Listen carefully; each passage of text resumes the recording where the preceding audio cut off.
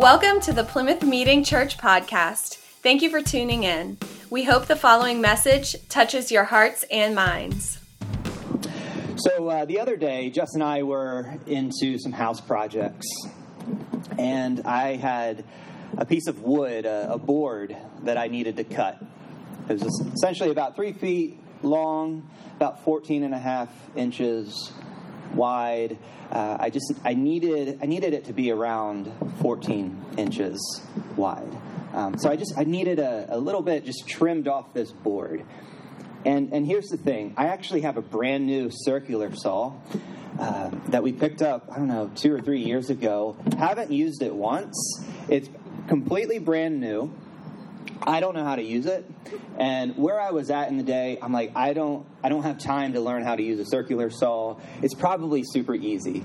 But yeah, that's just me and hand tools. Like, I looked at that thing and I'm like, nope.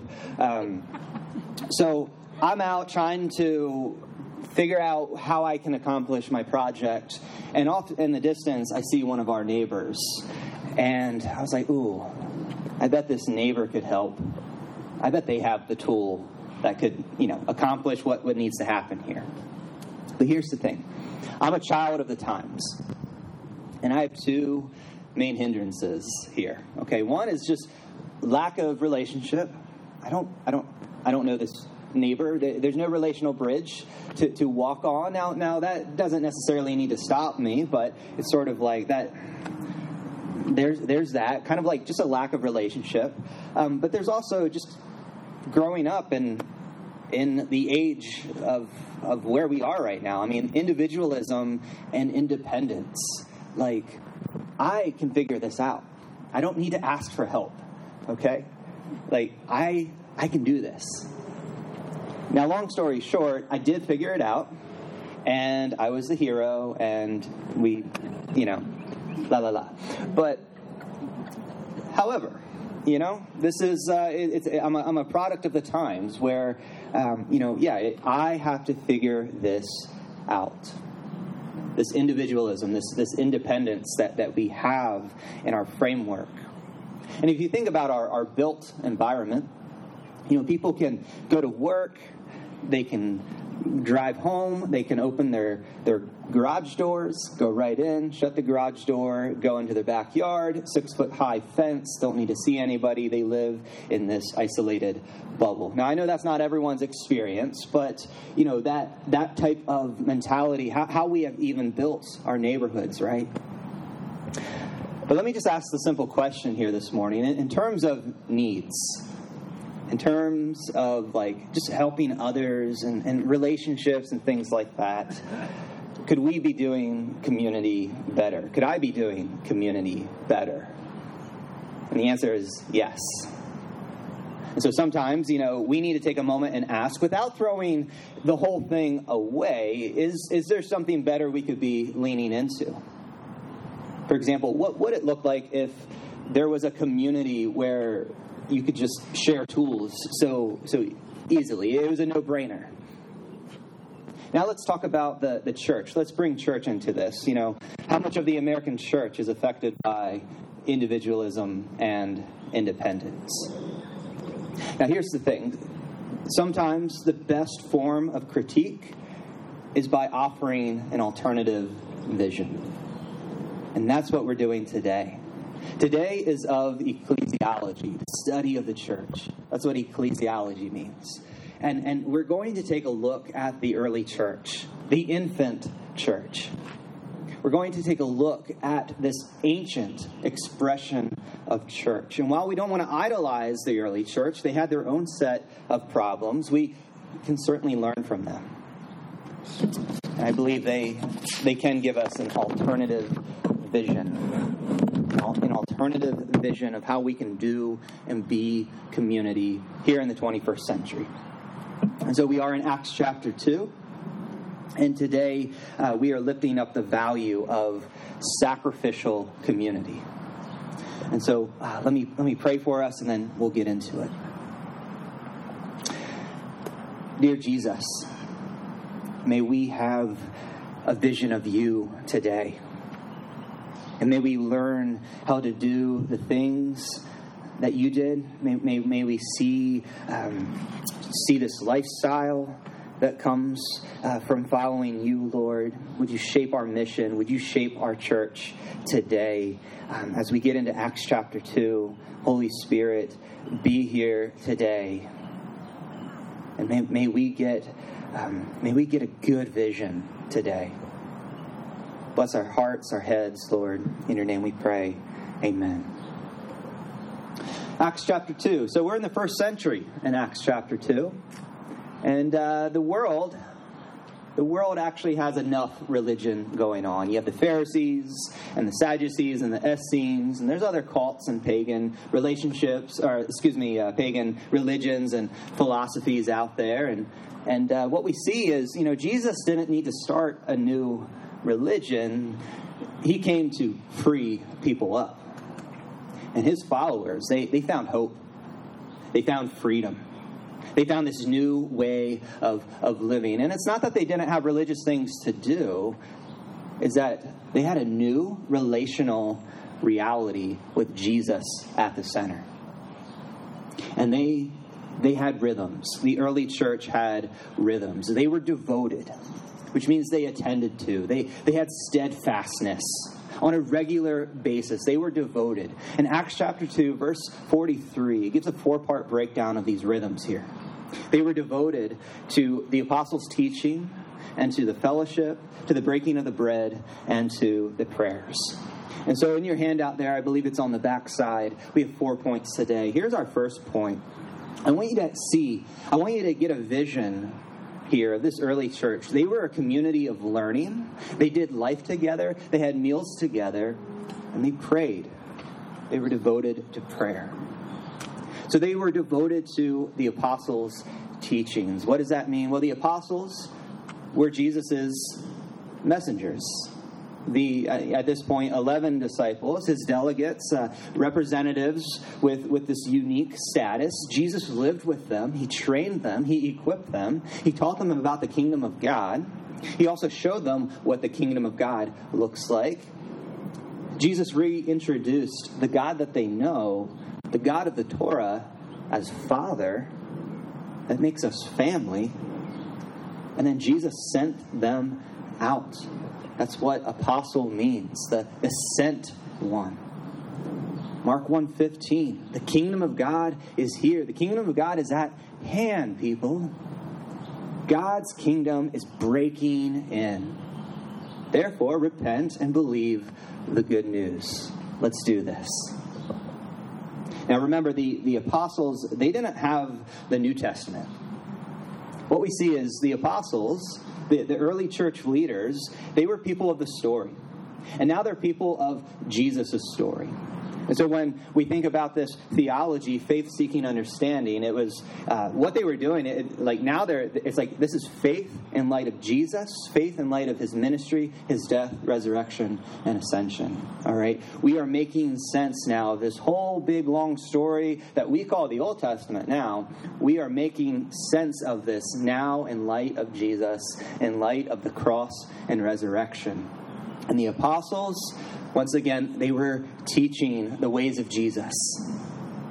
In the early church, they were devoted to learning.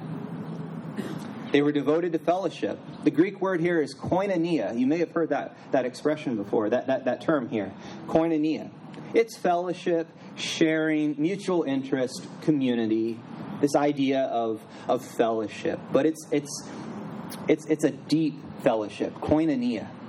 It's not just associating with one another, but really it's about sharing food and other necessities too. This Jesus community really was like family. One big family. And you know what families do? Families eat together. And they were devoted to breaking bread. Now, some scholars think this is just talking about communion, the Lord's Supper.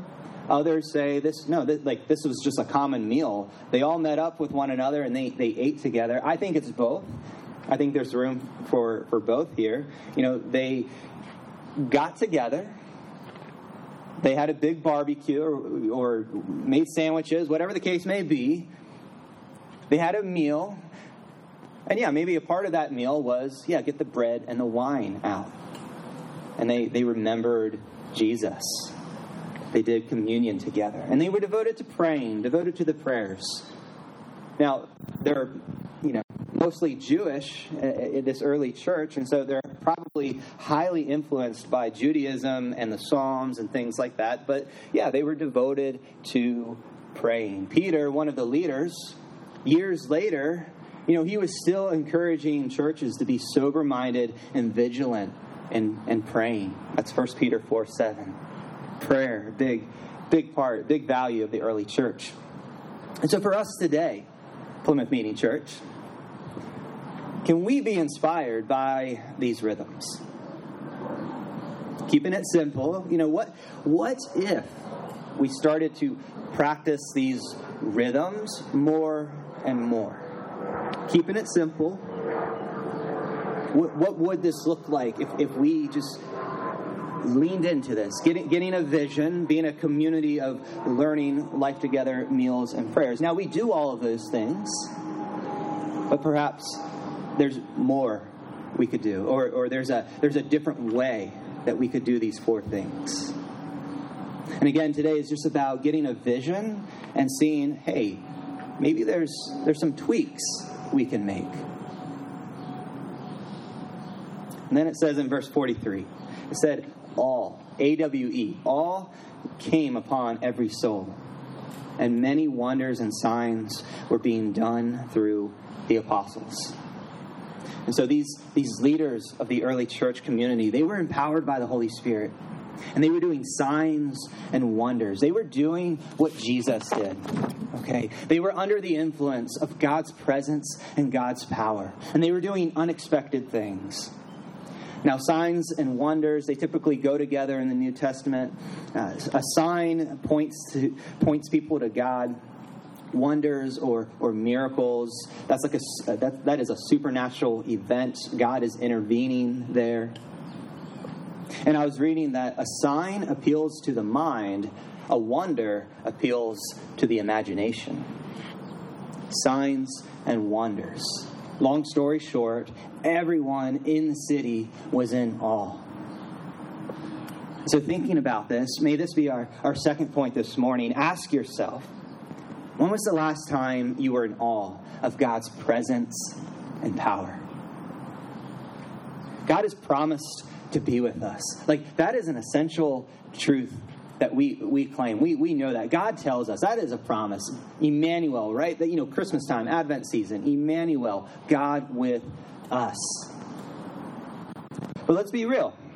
There are days where I'm like, did I miss God today? Was there a God sighting that I missed? Again, I know that the essential promise that God is with me. But did I miss him move? Did he manifest his power and presence in a unique way and I missed it? Was I distracted today? So how can we seek out God's presence and power? How can we create a culture of awe? Well, that could be a sermon series. We could write a whole book on that. But what I have today, it comes from a book written by author Alec Rowland. If you're taking notes right now, I ask that you put your pens down and just listen. We're going to move through these quickly. But Alec Rowland gives some tips on how to seek God's presence in our life. And the first one is this: choose adventure over safety. Choose adventure over safety. Now, let me just tell you a quick story. I was over at BJ's, and you need to know when I go to the store, Cameron Smith gets into store mode. I'm in the zone, okay? I'm in the zone. And there wasn't anybody at the store. And so if you know how the store is laid out, you kind of go in, and then there's the cell phone booth. And there's two people managing that. And honestly, I wanted to go the other way. I don't want to talk to cell phone people right now. Okay? And so, but then because of being, in my preparation time, because this was in my head and heart, I was like, no, like, you have to engage. Let's see what happens. And so I went by them. Sure enough, they stopped me. Hey, sir, what cell phone company do you have? Something like that. I had a nice conversation. Got to learn, the one guy's name and all of that. It didn't go anywhere. We moved on. I actually called Jess and I was like, hey, should we switch phone companies? Like, it's actually, we could get new phones here. So, but anyways, long story short, yeah, nothing maybe perhaps happened. But that, seeking out God's presence and power means we're going to have to accept it. Most likely, we're going to have to get out of our comfort zone or store zone, grocery store zone. Okay. Choose adventure over safety. 2, pursue revival. Coming back to life is what revival means. Seek to be fully alive in all areas of life. Prayer, obedience, worship, service. 3, you can't force a special encounter with God. Okay? Instead, you are invited to prepare yourself. To put God, number 1, in your life. Number 4, expect to encounter God. Expect to encounter God. Number 5, you're invited to remember, repent, and return. Seeking out God's power, God's presence. Yeah. Remember a time where you felt like you were just so close to God. Like you were just enjoying such a true relationship with God. Now, sometimes I think we get a little too attached to feelings. It's not all about feelings, but it's okay to remember those good feelings when you were close to God, when you felt that fire. Remember that. When God leads you into repentance, when God leads you to believe the good news. Number 6, draw near to God with confidence. He welcomes you. Again, it's an invitation. 7, remove distractions, confess sins, cast your anxieties to God. And 8, pursue both head and heart knowledge of God. When head and heart start getting closer and closer together, we call that sanctification. So as a community here, and we could talk more about that, like pursuing God's presence and power, but as a community here, can we start applying these tips, these invitations? Let's seek out God together. The apostles, they were doing signs and miracles. They were creating a culture of awe. And maybe it just starts with all of us striking up conversations at the grocery store. I don't know. But they created a culture of awe. And the infant church community, they were devoted to prayer and doing life together. They ate together. They prayed together. They were learning together. They created a culture of awe. And next, we see this special togetherness on display. Verses 44 and 45. All the believers together, they had everything in common. They sold property, they sold possessions, and they gave it away to anyone who was in need. Let me pause here and say again, it's not totally fair to compare the first century to the 21st century, our expressions of church. However, let's put the ancient expression in dialogue with our expression today. And again, yes, let's learn, let's grasp a vision. And our third point today is this. Use your imagination. What if your church experience was more like doing life together in a spiritual co-op 7 days a week? A spiritual co-op, a cooperative, is a voluntary association of people united with common values. And this infant church, they just had this spiritual harmony that was so beautiful. They had this togetherness. They were with one another all the time. And their model of doing church together and taking care of everyone, it meant that they needed some type of economic engine. Okay? But what we see is this hardcore fellowship. We see this koinonia driven by the love of Christ, and it had surprising impacts on the community. They were culture makers, okay? They created a culture where all the needs were met. They sold possessions, property, okay? Their economics was more like agape-nomics, okay? Now, PMC is crowd-funded, as the kids would say these days. We are a not-for-profit. Our economic engine comes from tithes and offerings. And with gratitude, we are so thankful for your gracious generosity. Today's about asking, is there more? Is there a bigger story? Is there something bigger to be inspired by? Again, let's take a look at this ancient church. Out of the devotion that they had to Christ and each other, we see interdependence. We celebrate Independence Day as Americans tomorrow. In the church, what if we started our own holiday and called it Interdependence Day? All right?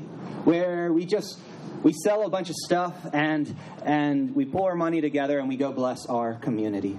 Because it's about interdependence. Okay? Now here's the thing though.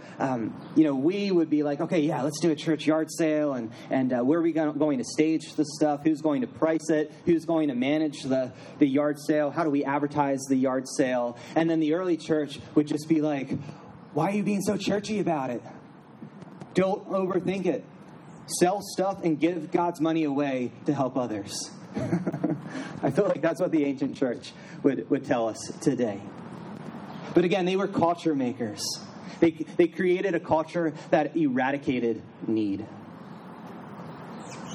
And then the last two verses we'll look at today. Every day, they continued to meet together in the temple courts. Now remember, highly Jewish here. The majority of them are Jewish. They broke bread in their homes and ate together with glad and sincere hearts, praising God and enjoying the favor of all the people. And the Lord added to their number daily those who were being saved. How often did they gather? Every single day. They did life together. They ate meals in their homes together. Acts chapter 2 is talking about food again. Maybe we should pay attention to that. And so our fourth point today is, let's put this into practice. Let's put it into practice. Let's meet up and eat up with simplicity of heart. This church in Acts chapter 2, for now, they just seem so great.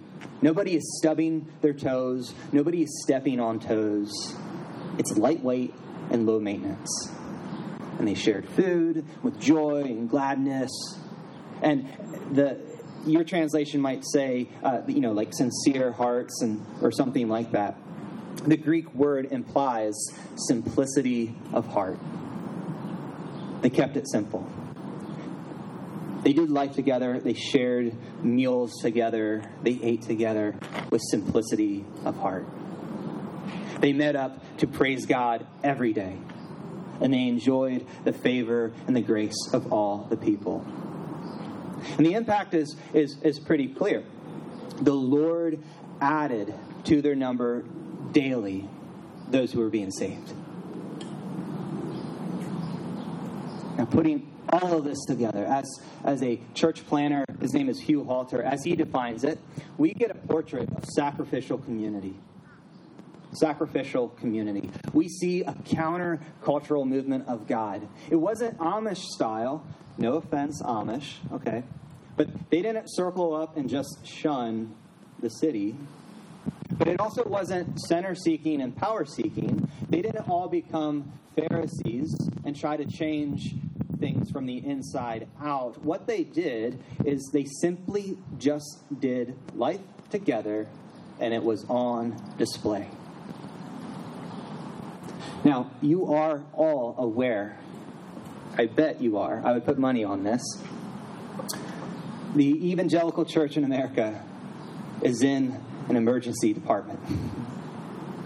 And there's many doctors and nurses walking away, throwing up their hands. It's it's rough. There's many doctors and nurses who still care, and they're trying to do triage. And it's like, wow, the American church is hurting all over. But what's the most important, urgent need to attend to? And there's many answers to that question. As we just slow down today, can we be inspired by the ancient church of Acts chapter 2? Can we embrace the value of sacrificial community? And I don't want to take away or belittle all of us who have given time, money, blood, sweat, tears, emotional energy, other resources. We have given away so much for the community that we have here. I don't want to take away any of that. I'm just simply saying, is there a bigger story?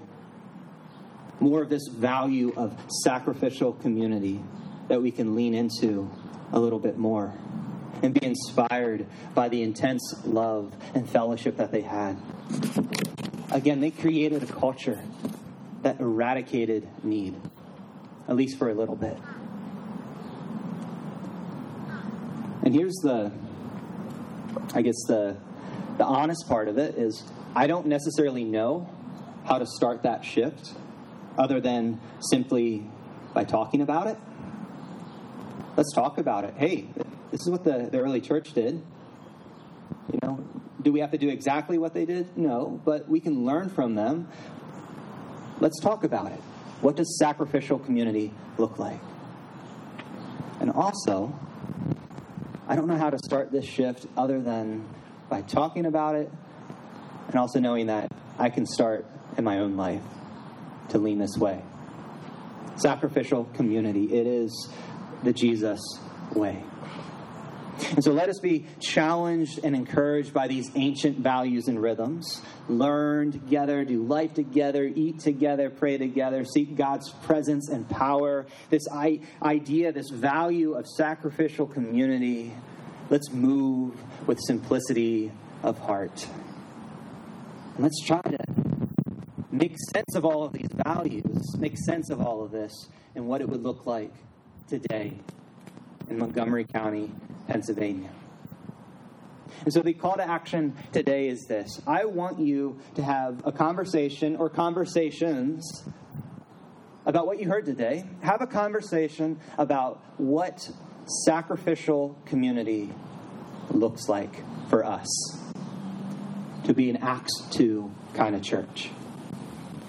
That's your call to action today. Let's continue the conversation.